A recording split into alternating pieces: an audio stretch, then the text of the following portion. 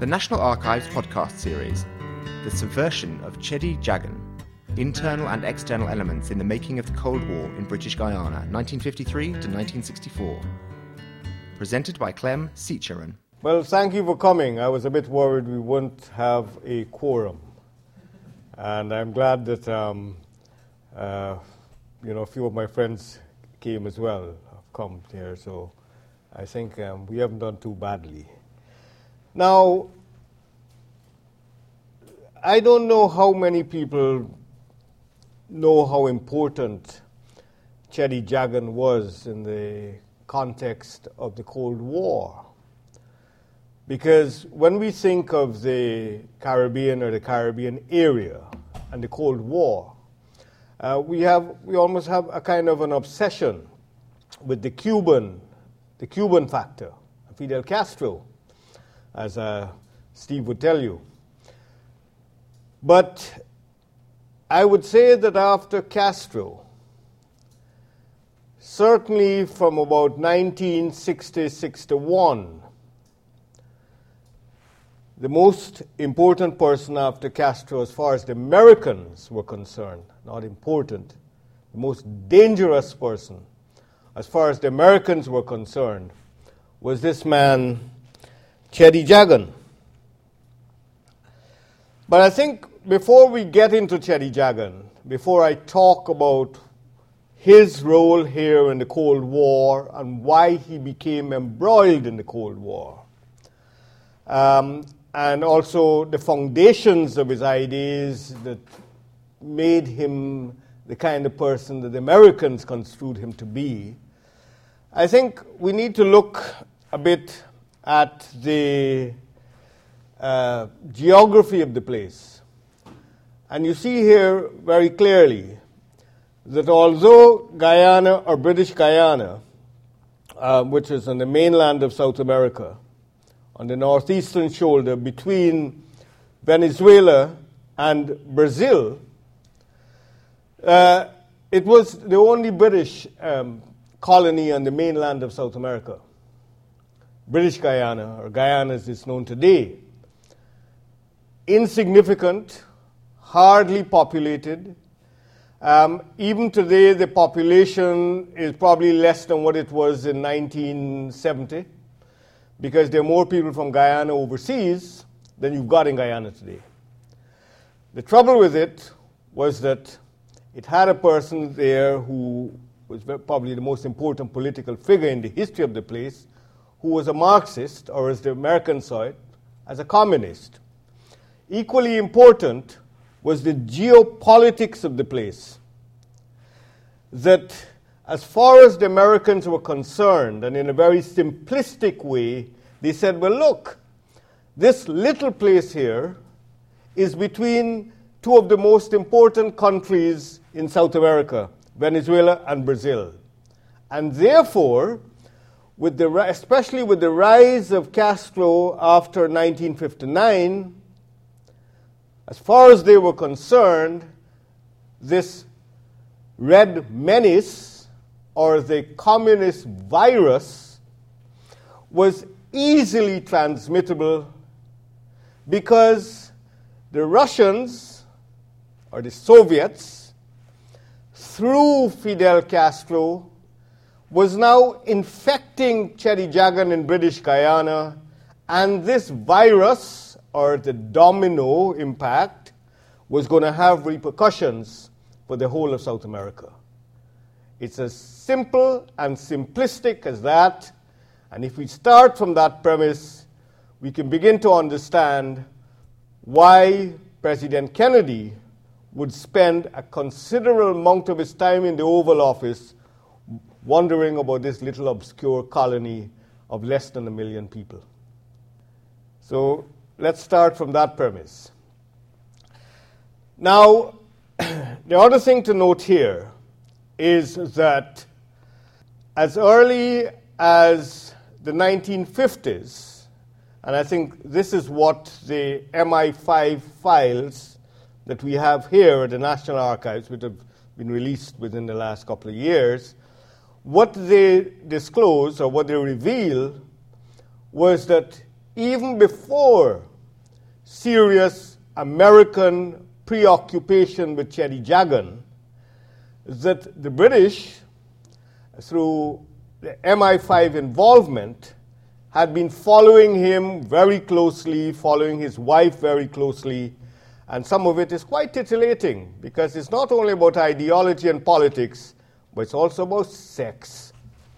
I shan't talk about sex because I don't know a lot about sex. So I'll stick to the politics today, maybe another day. Another day we'll get into that. But the point to note here was that this man, Cheddi Jagan in British Guiana, who was born on a sugar plantation on the 22nd of March 1918, unlike most of the leaders in the British West Indies or the Anglophone Caribbean, was not educated. He was not educated in the UK. He was not educated in Britain. He was educated in America. So I think that in a lot of ways, he didn't understand the subtleties of the British. I don't think he understood, apart from what he garnered from his colonial education, how very sophisticated, subtle, and very deceptive a lot of the British leaders that he was dealing with could be. The other thing to note here was that he, unlike other leaders in the English-speaking Caribbean, he was not of African or part African descent, because most of the leaders after the war in the British West Indies, the anti-colonial leaders, were invariably African or people of mixed ancestry, what we used to call colored or brown people in the West Indies. He was of Indian ancestry, because one of the things that is characteristic of the Southern Caribbean, and for most of you this is old hat, is that you have a significant Indian population, virtually a majority now in Guyana, in Suriname next door, what used to be Dutch Guyana, as well as in Trinidad. In fact, the Prime Minister of Trinidad and Tobago is a woman of Indian ancestry. And the President of Guyana is a man of Indian ancestry. So there has been that factor, and this is important to bear in mind because the ethnic factor would become very important. I think one of the problems with British Guiana and this question of anti-colonialism and ideology was that everywhere else in the English-speaking Caribbean, anti-colonialism or the pursuit of independence was greatly influenced by the left of the Labour Party, or what we call Fabian socialism. The TUC, some of the left politicians in the Labour Party. And that was totally acceptable to the British colonial rulers. This place here was very different. One of its problems was that you had a very delicate balance numerically between the two major ethnic groups, people of African ancestry and people of Indian ancestry. Now you had other minorities which would become very important because of this delicate balance numerically between Africans and Indians. You had a small but very important Amerindian or indigenous population. You had a small Portuguese, Madeiran Portuguese population, primarily Catholics. And you had an important mixed or colored group who didn't see themselves as Africans as such, and therefore had the potential to play a very important role in the politics of this little colony. Now, that was the context in which Cheddi Jagan emerged as a political leader, and he was I would say from the beginning of his political involvement, impressed with the Marxist conception of history and the Marxist conception of development. He was anti-capitalist, he was anti-British, and his Marxism was not an independent variant of Marxism, say the Marxism of C.L.R. James. We could have a discussion about this later on. This was a Marxism that was kind of received uncritically. It would have been greatly influenced by the mainstream pro-Moscow Marxism of the Communist Party of Great Britain and the Communist Party of the United States. It was not a Marxism that was really adapted or sought to adapt to a Guyanese or Caribbean or Latin American socio-political reality. So it was very much learned, received rather, not learned, received is the word. It was very much received. Now, the other person that we will deal with here shortly is the African leader, a man named Forbes Burnham, LFS Burnham, a very different character altogether. Cheddi Jagan, around 1936-37, when he was a student at Howard University, which is a predominantly black or African-American university.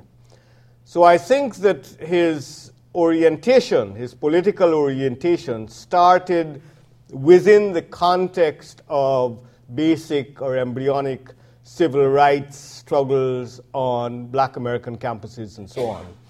So he was, although not a Marxist, he would have been brought up in the context of the kinds of discrimination that African Americans faced in the 1930s. He would also be brought up in a context where, because of the Great Depression, left ideas, not necessarily Marxist, but leftist, anti-capitalist ideas had been engendered by the economic depression in the 1930s. So generally, that is the context. I got to telescope a lot of this because I can talk about this for about a month. Now, the other person, and you can't discuss the politics of this little colony if you don't speak about this woman, Janet. Her name originally was Janet Rosenberg. She was of East European Jewish background from Chicago. And Cheddi Jagan, after he left Howard University, did study dentistry. That's another thing. If you didn't study law or politics. He studied dentistry at Northwestern University in Evanston, Illinois, outside of Chicago. And that's where he met Janet Rosenberg, as she then was. He said, love at first sight. That's what he says. For him, one of the most beautiful women he had ever seen, and so on. She, however, wasn't just a beautiful young American. She was, from a very early age, a Marxist. She belonged to the Young Communist League. So although she wouldn't wear her Marxism on her sleeves the way Cheddi Jagan would, nevertheless, she came from that background, and I think it is arguable that she was certainly a seminal influence in his conception of Marxism. But I should point out that the foundation of Jagan's politics, because he came from a plantation, a sugar plantation, I think you could begin to understand why a Marxist approach would probably have had a greater impact than, say, Forbes Burnham, the African leader, who came from Georgetown, came from an urban environment, would have had virtually no exposure to the pretty abysmal conditions that still existed on these sugar plantations throughout the 1930s into the 1940s. I should point out also that most of these sugar plantations were owned by one company, the Booker Company. So it was a monopoly. And the conditions were quite abysmal, quite abysmal. And it's a very difficult environment. You know, this is one of the places that said they call it El Dorado, but it's, I guess they needed El Dorado for anybody to settle here. Malaria was chronic. It's below sea level. To cultivate any land here, you've got to, because it's below sea level, waterlogged, you've got to dig a million drains and canals and ditches and cokers.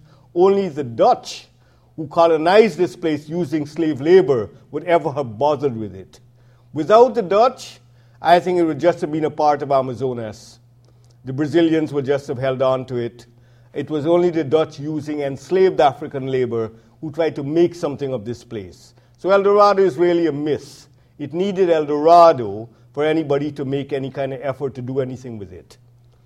And that is why you didn't have a kind of, as in Trinidad, small producers who produce sugarcane. You see, you didn't have that there at all. Only the big plantations could really cultivate sugar because it required so much infrastructural work, canals, drains, ditches, and so on. So in a way, as Jock Campbell, who later on became a very reformist leader of Booker, made a tremendous difference, I think, and could have had a partnership with Cheddi Jagan. It didn't happen that way. But he told me, he said, Booker became a state within a state by default because no small company could really have made a success of plantation agriculture there. It had to be on a large scale because it required tremendous capital to drain it and irrigate it, because in the dry season, that Amazonian clay becomes as hard as concrete, if you know how it is. So anyway, you can see the context in which a radical Marxist idea would take hold on the plantations, but not necessarily in the rest of the society. And it's one of those places where by the 1940s or 50s, when Cheddi Jagan was involved politically, I would say that over 85% of the field workers would have been Indians, no longer Africans, because they had most had left the plantations. There would have been very few Africans residing on the plantations, not many working in the sugarcane fields. Most of the Africans who worked on the plantations would have been skilled people working in the sugar factories. Okay. Now, initially, there was as early as 1953, by which time Cheddi Jagan and Forbes Burnham, the African leader, would play a very important role in the history of the colony as well. They had both become members of this, what was called the People's Progressive Party, which was a very broad church. It wasn't a Marxist party, although some of the people there were Marxists, but you had people who were pro-capitalist, you had people who were Fabian socialists, you had people who were, entrepreneurial and didn't necessarily have any political orientation at all. But what you see here is this was the first cabinet after the PPP, headed by Cheddi Jagan and Forbes Burnham, came into office in 1953. So there were people of different political backgrounds, outlooks, and so on. But within 6 months of this party winning the elections in 1953, the British suspended the Constitution. They said because these people were trying to create a communist state in British Guiana. Well, I think the trouble here was that you had a political party or a political movement that was Marxist-oriented but not communist, although it had a few communists in it. But this was being superimposed on a society where you had a large African population and a large Indian population that was not united in terms of its political perspective or even in terms of where they wanted to go.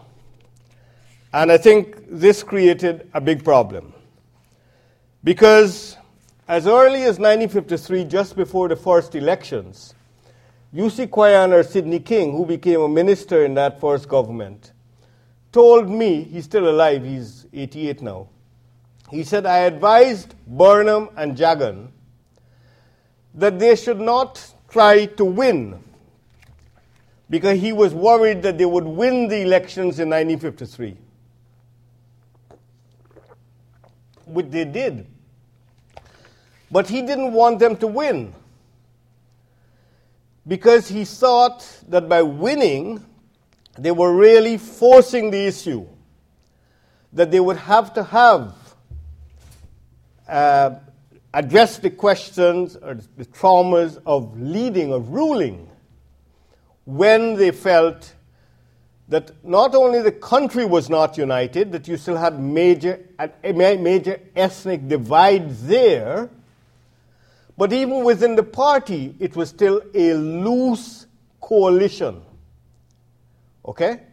Now, here you had the British government, and I think that although the British government was operating in the context of a general McCarthy Cold War hysteria on the part of the Americans, I don't think that the Americans, in the case of the suspension of the Constitution here, overturning the government after 6 months, that it was the Americans who had put pressure on them. I think the sugar interests, I think the governor, many people, local people and so on, commercial people, felt that these guys were embarking on a communist program, when in fact, the party was not really a communist party, and you had a diverse political opinions, even ideologies within the political movement. Moreover, it was fundamentally still a coalition, because even after, as I said, Guiana said, look, we don't want to win these elections because then we'll have to take power. And we really have not consolidated this thing into a proper political party. It is still a movement in making. Okay? So they were getting all this opprobrium from the plantocracy, from the local press, from the British government and so on, when in fact it was certainly not a communist party, although you had a number of Marxists or communists within the political party. Now, shortly after the suspension of the Constitution in 1953, the British government set up a commission, the Robertson Commission, which went to the colony and tried to rationalize why the Constitution was suspended. And they came to the conclusion, hardly surprising, that there was a lot of irresponsible rhetoric of a Marxist communist nature, which was detrimental to the development of the colony, and it was certainly antagonistic to efforts at attracting foreign capital, which was seen as the motor for development, and that it offered possibilities for the emergence of a communist state which would become a part of the Soviet Empire, and thus serving as a beachhead for the penetration of South America. A very fantastic idea, but very seductive idea for many people who were anti-communist or anti-Russian.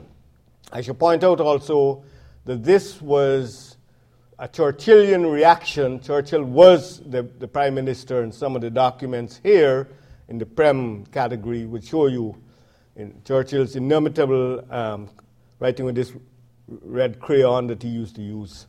He'd say, we got to pull the teeth out of the communists in British Guiana, no question about that. So they were pulling the teeth out of the communists because they genuinely saw this as a threat, not only to the empire, to the Caribbean, but to South America as well.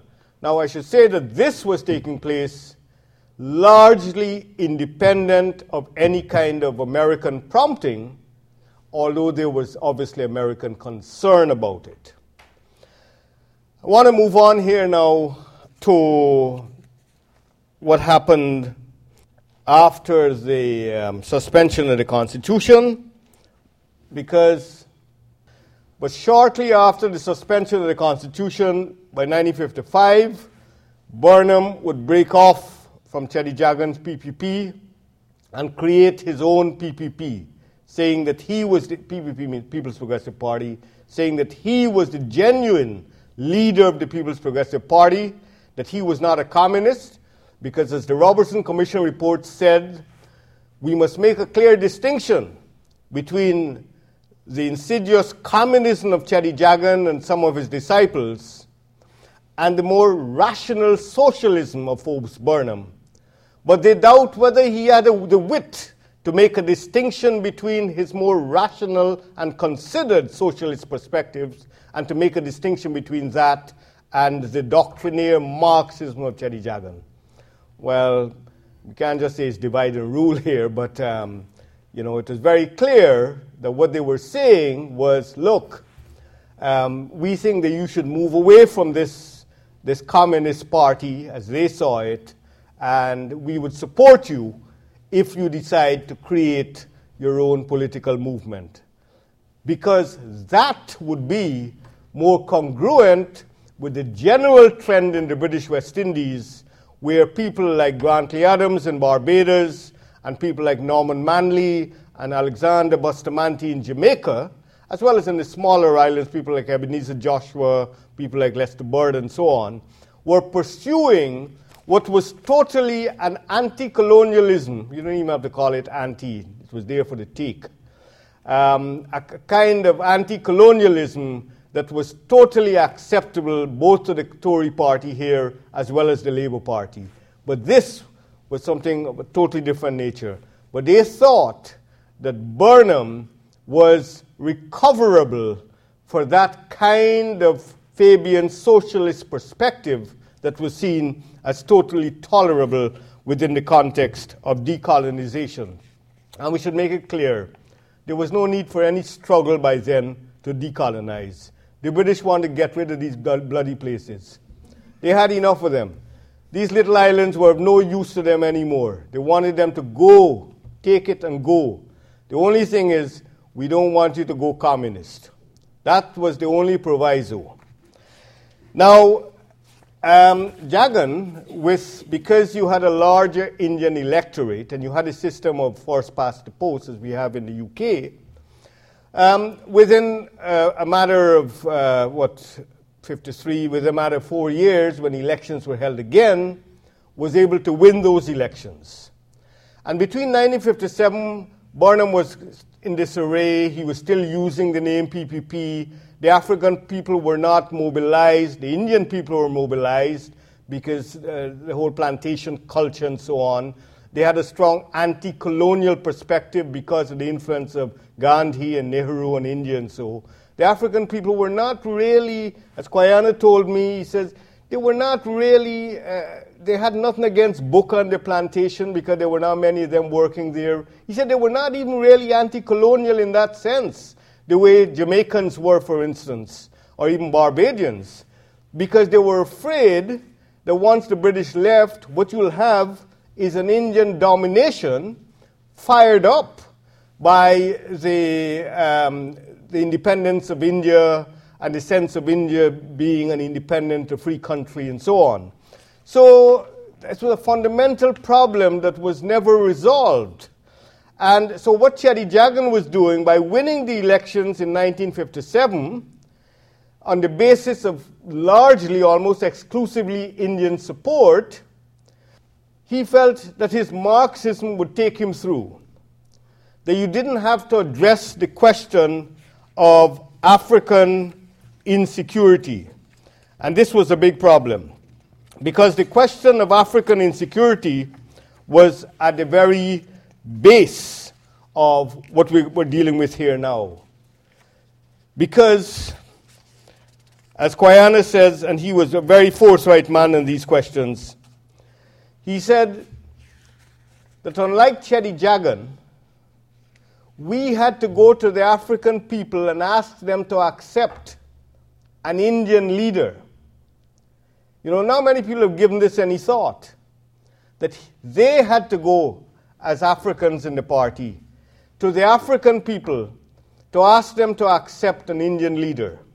Now, Cheddi Jagan never thought about this. He believed that the Marxism, which gave him a total understanding of the world, that this Marxism had a purity. He was a dentist, that gave him a purity of theoretical conceptualization and resolution, that a question like race or racism was epiphenomenal, as they would have put it in the Marxist lexicon.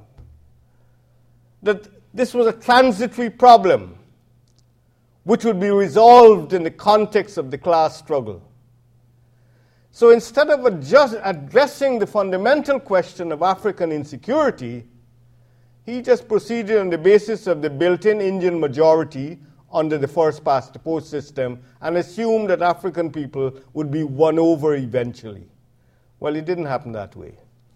However, the British wanted to get rid of this place. It didn't have oil. It had a little bit of bauxite. It was rumored to have a little bit of gold. It always had tasters, a little bit just to titillate you. The promise of El Dorado, but at the end of it, nothing. So they really wanted to get rid of this place. And by 1960, you had a colonial secretary here who was a very liberal person on the left of the Conservative Party, a Scotsman, or of Scottish descent, who was a very close friend of Jock Campbell, who was the head of Booker. Campbell, by then, was supporting Cheddi Jagan. Campbell was kind of Fabian socialist, although he was the head of Booker, and he felt that Booker had to walk an extra mile with Jagan and try to initiate reforms on the plantations. And there was a tremendous amount of reforms that were initiated in the 1950s and 1960s. But that's another issue. My point here is that Ian MacLeod, who was the colonial secretary, he went against a lot of people in the Conservative Party, and he said, look, I don't care what you say. I don't think Cheddi Jagan is a communist. I think he is a kind of London School of Economics Marxist who was influenced by Harold Lasky. I think he's juvenile in his conceptualization of this whole thing about Marxism and communism. He said, besides, you got nobody else in British Guiana. If I had a vote in British Guiana, I'll vote for this guy. So a constitutional conference was held here in 1960 at Lancaster House, and at that point, MacLeod said, look, Burnham was asking for proportional representation because he thought under PR he'd get a better chance of defeating Jagan, that he could bring in other minority groups and so on, and maybe just tip him over the pole, or over the line. But MacLeod said, no, we're sticking to Commonwealth precedences and so on. We're not going to change the electoral system. So he virtually supported Jagan to the hilt. And he didn't subscribe to the notion that the man was a communist and therefore we should withhold independence.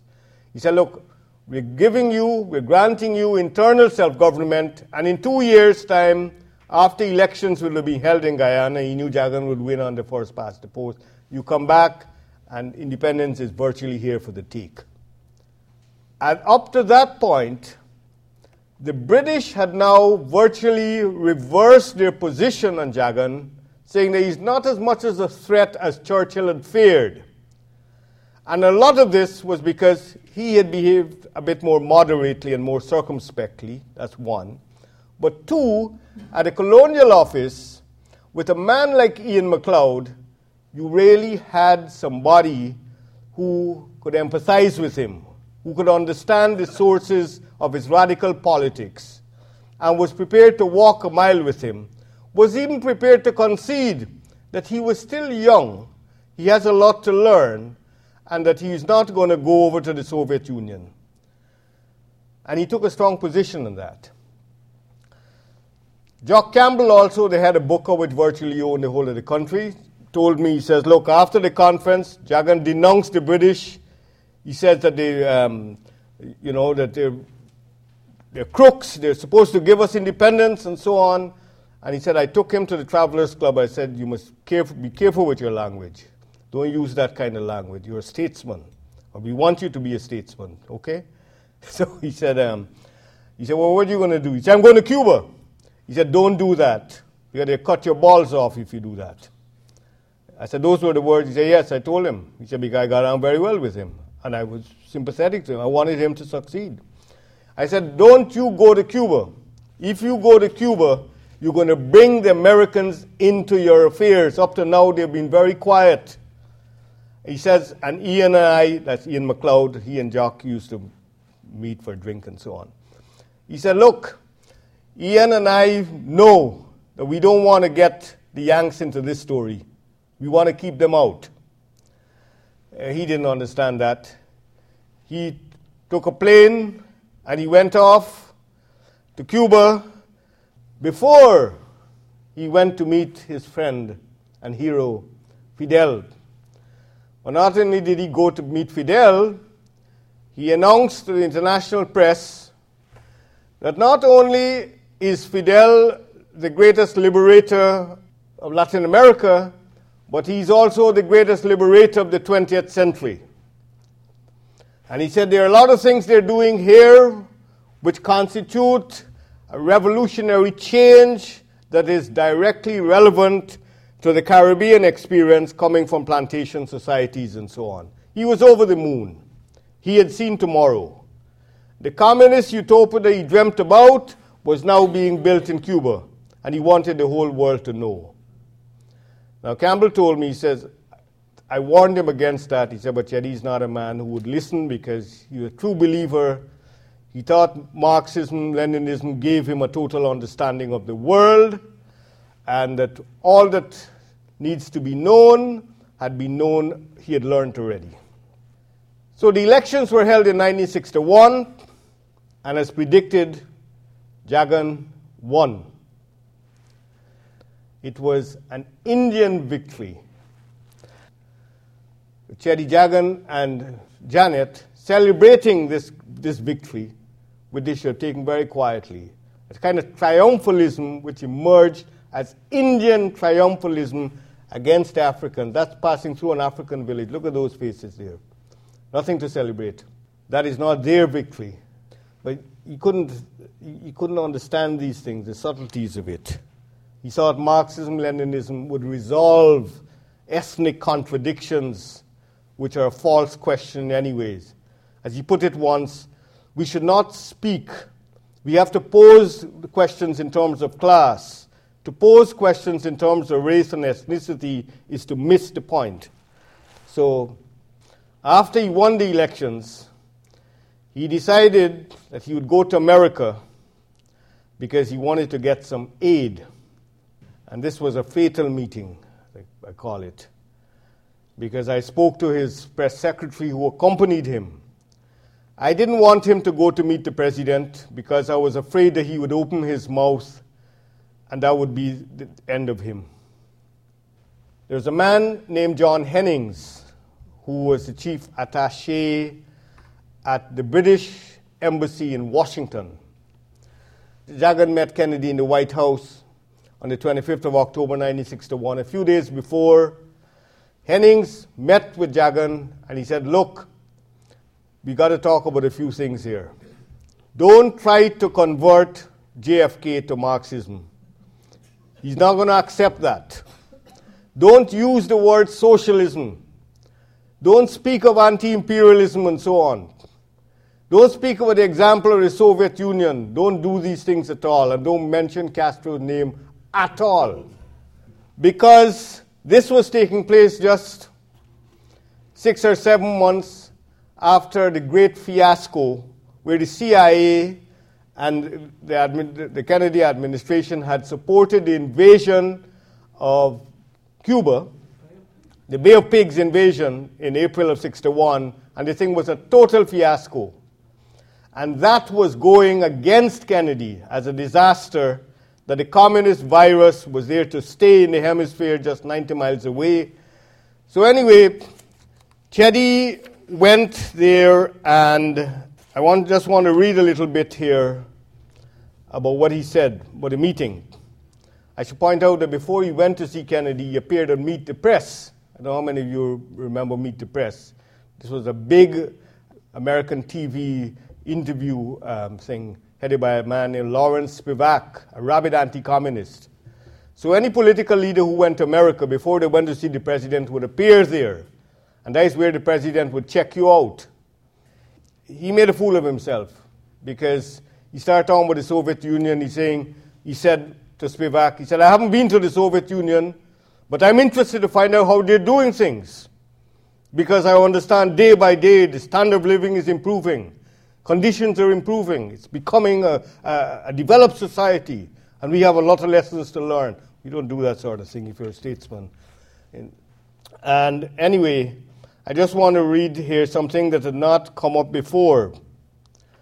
I said, however, on the 25th of October, shortly after his third electoral victory, Jagan visited the White House and, ignoring British Consular Counsel, like John Henning, to tread cautiously, to eschew expressions like scientific socialism. Indeed, the word socialist completely, he said, don't use it. He provoked an ideological exchange with Kennedy that located him, in the eyes of the president, unambiguously in the communist camp. In his 90-minute meeting with Kennedy, unusually prolonged for a leader from an obscure little colony, Jagan left the president with no doubt that he was enamored of the Soviet system. I'm quoting Jagan here now. I referred to American opposition to non-alignment as evidenced by their overthrow of the government, overthrowing the government of President Jânio Quadros of Brazil in 1961.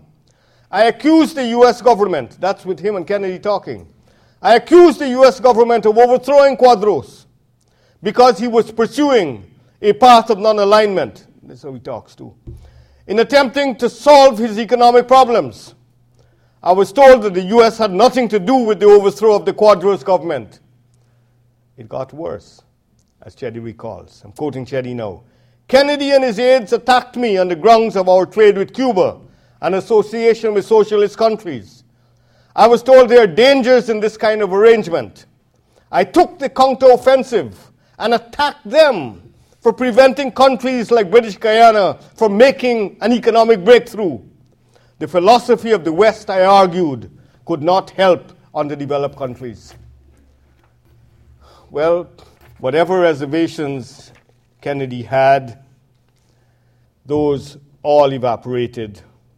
One other quote, because when Cheddi appeared on Meet the Press with the president watching, according to Arthur Schlesinger, one of his chief political assistants, Cheddi said in response to Spivak, who had egged him on, and Cheddi was totally naive.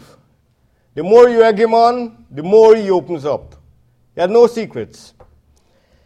He said, this is him on Meet the Press, I believe that the economic theories of scientific socialism, precisely what the British had warned him, don't use that word, please. I believe that the theories of scientific socialism hold out the promise of a dynamic social discipline which can transform underdeveloped countries into a developed one in a far faster time than any other system. We may differ from you in the way we organize our economic life. You have as your dominant philosophy private enterprise, but let us not forget that your development took place in a different historical epoch and so on.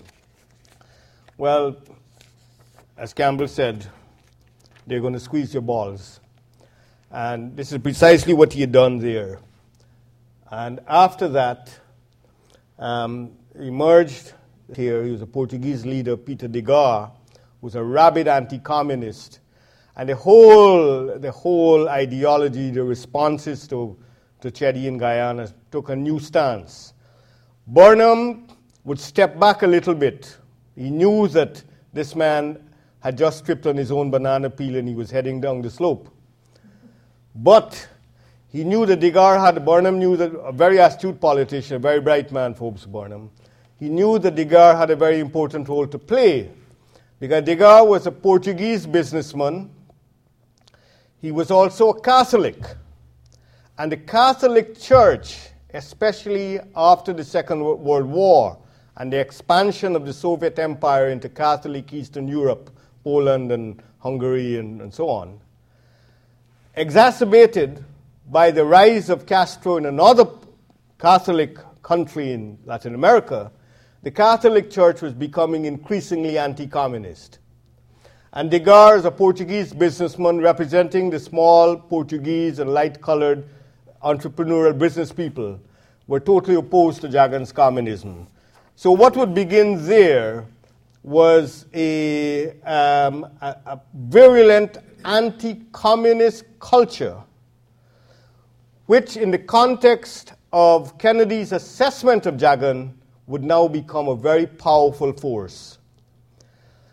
And the Kennedy administration, in league with the Central Intelligence Agency, I won't go into all the details here, as well as the AFL-CIO, that's the umbrella trade union organization, and its educational branch, the American Institute for Free Labor Development, these would now work in league with Burnham and Degar, who had created his own party, the United Force, to make sure that the British, who under MacLeod at the colonial office had promised Jagan independence, it was virtually there to the take, they would ensure that that would not happen, because Kennedy had now defined the situation thus that the Soviet Union would now leapfrog from Cuba onto the South American mainland with that virulent poison of communism, which would now be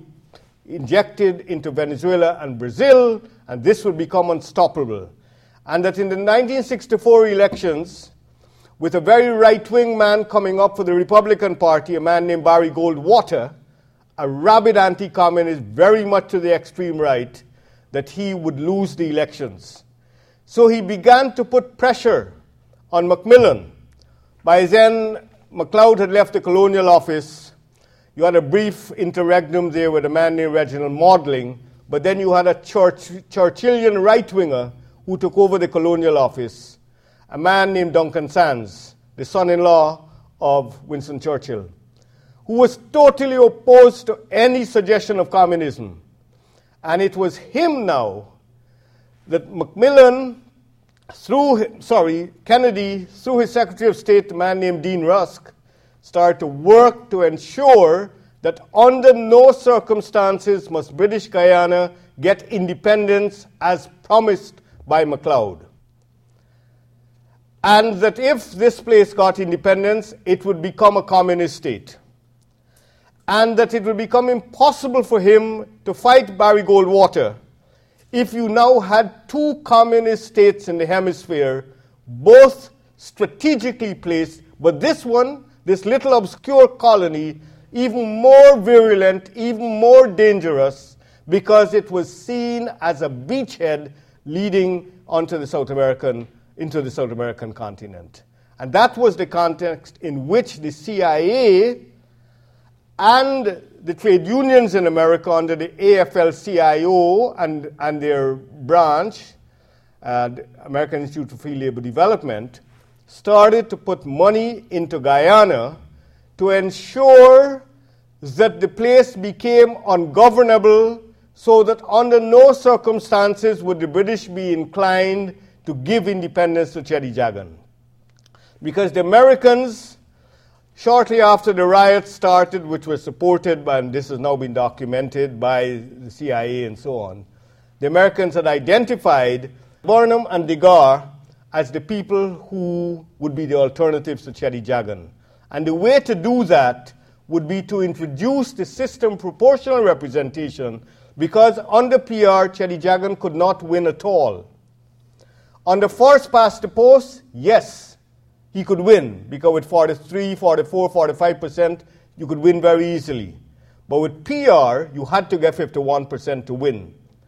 And therefore, the Americans, Kennedy himself, and Dean Rusk, started to put pressure on Macmillan, this is all now documented, to make sure that the system was changed.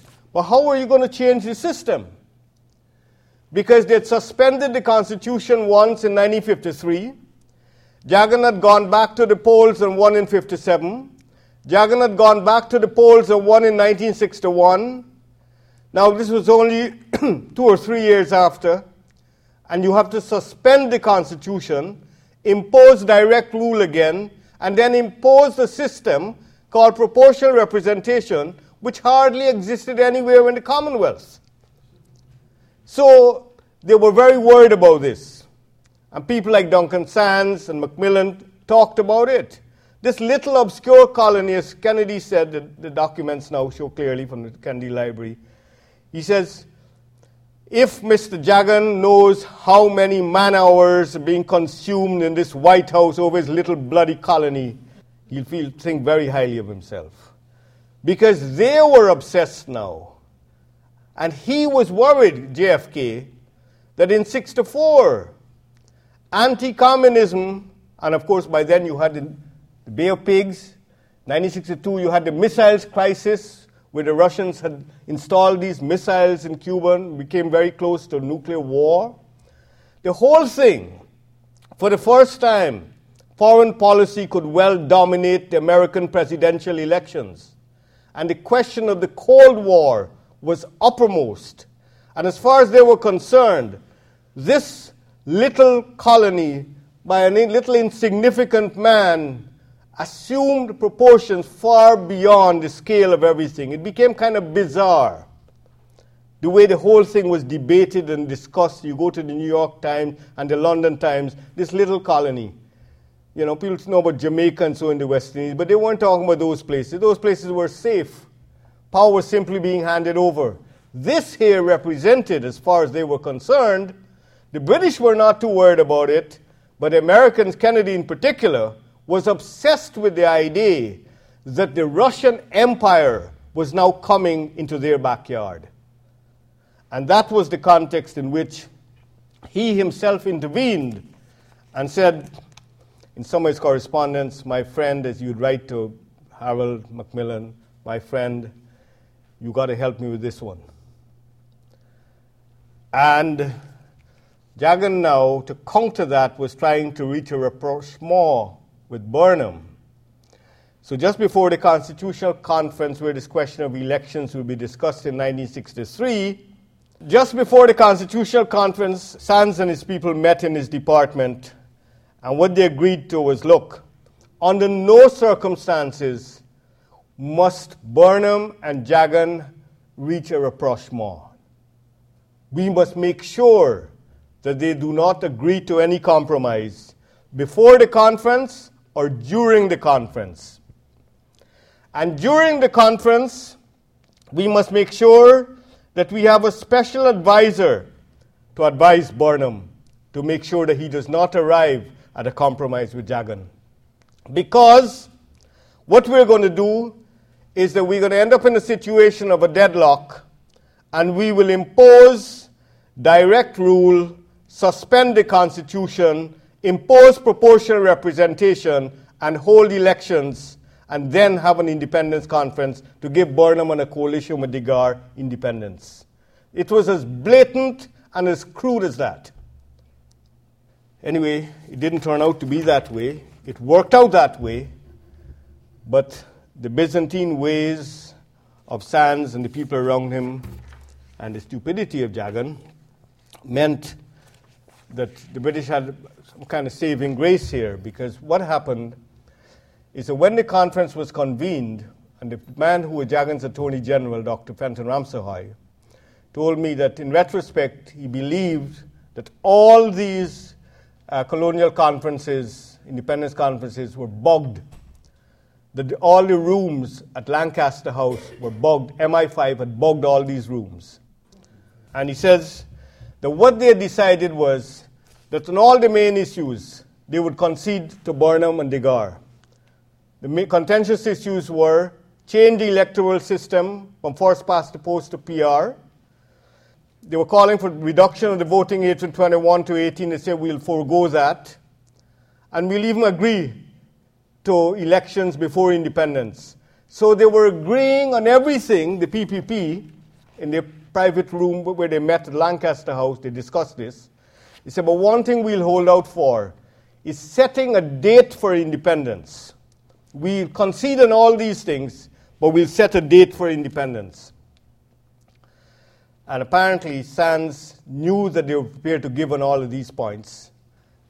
But then he couldn't go back to Kennedy and say, well, look, he's conceded, we'll change the electoral system, but we've given them a date for independence. Kennedy would not have accepted that. Kennedy might well have invaded the place.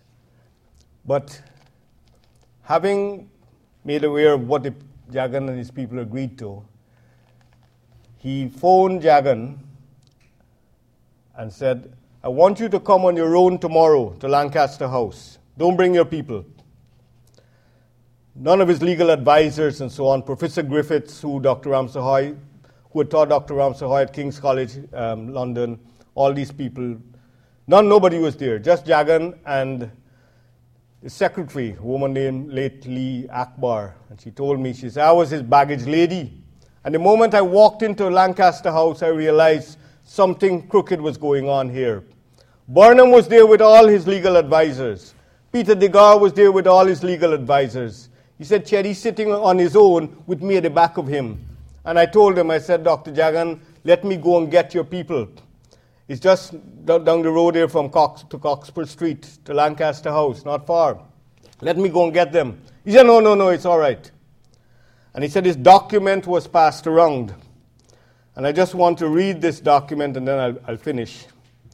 He said the document was written by Sands and he passed it around. The first person to sign it was Cheddi Jagan.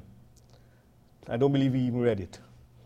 At your request, Secretary of State for the Colonies, at your request, we have made further efforts to resolve the differences between us on the constitutional issues which were required to be settled before British Guiana secured independence. In particular, the electoral system, the voting age, and the question whether fresh elections should be held before independence. Remember, they were prepared to concede all of these things apart from having a date, some future time for independence. But they were prepared to concede that we must go to elections. We must go to elections even under PR, which you could probably lose, but we were prepared to take the chance. We regret to have to report to you, this was written by Sands, that we have not succeeded in reaching agreement. And we have reluctantly come to the conclusion that there is no prospect of an agreed solution. In bold now, I put this in bold, another adjournment of the conference for further discussions, another adjournment, between ourselves would therefore serve no useful purpose and would result in further delaying British Guiana's independence and in continued uncertainty in the country. So if you read this thing quickly and bereft of technical or legal advice, you could think that he's saying, well, look, whatever happens, you're going to have a date for independence. And if you're a dentist, like Jagan, and you read this thing quickly, you don't have any technical advisors there, he was the first person to sign. Burnham pretended that he was not interested in signing, knowing full well that the cards were now stacked again in favor of him, because the Americans had already told him, look, we are fighting your case. The British already had their advisors, they were advising him. Jagan did not know this. So he signed the document, and they all signed the document. And Sands came down against Jagan on all counts. He changed the electoral system to proportional representation. He retained the voting age at 21.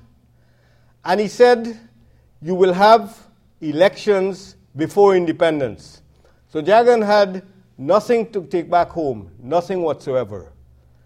And late in 1964, Kennedy was dead already.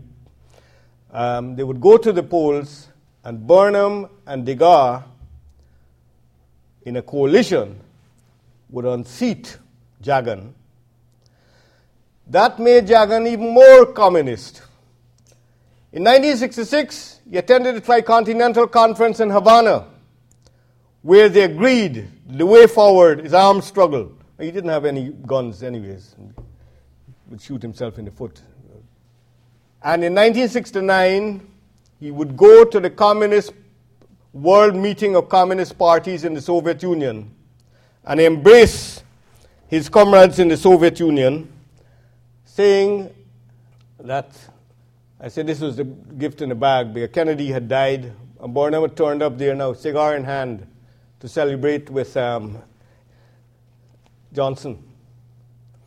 Yes, for Cheddi, a kind of homecoming. He's shaking the hands there of a man named Mikhail Suslov, who was the chief theoretician of the Communist Party of the Soviet Union. And between them is Nikolai Podgorny, who was the president of the Soviet Union. So he's meeting the communist brothers there now. That would ensure that whatever American president, Burnham himself, would embrace some kind of Marxism. He himself would get the highest award from Cuba, the Jose Marti Award. He himself would begin to trade with the Soviet Union and ban trade with some capitalist countries and so on, as he embraced a form of Marxism too. But they kept him out of power, the Americans, for 28 years, because as far as they were concerned, he was the worst of two evils. That he was definitely in the Russian camp, and therefore Burnham could play ball around the Americans and everybody else. But this is a sad story of this little place, which at one point virtually all the political parties would embrace some form of Marxism. Bizarre. Meanwhile, whatever your ethnicity, you would migrate. So that explains why the population is now lower, still under 1 million, lower than it was in 1974, with no prospect of it ever reaching 1 million, because the ambition of every person in Guyana, if they can, is to migrate. And meanwhile, the ethnic factor has never been overcome. Marxism has come and gone, but ethnic insecurities of the people remain as strong as ever. The Cold War is over, but those ethnic securities remain very profound. I want to thank you. Thank you very much for coming. Thank you.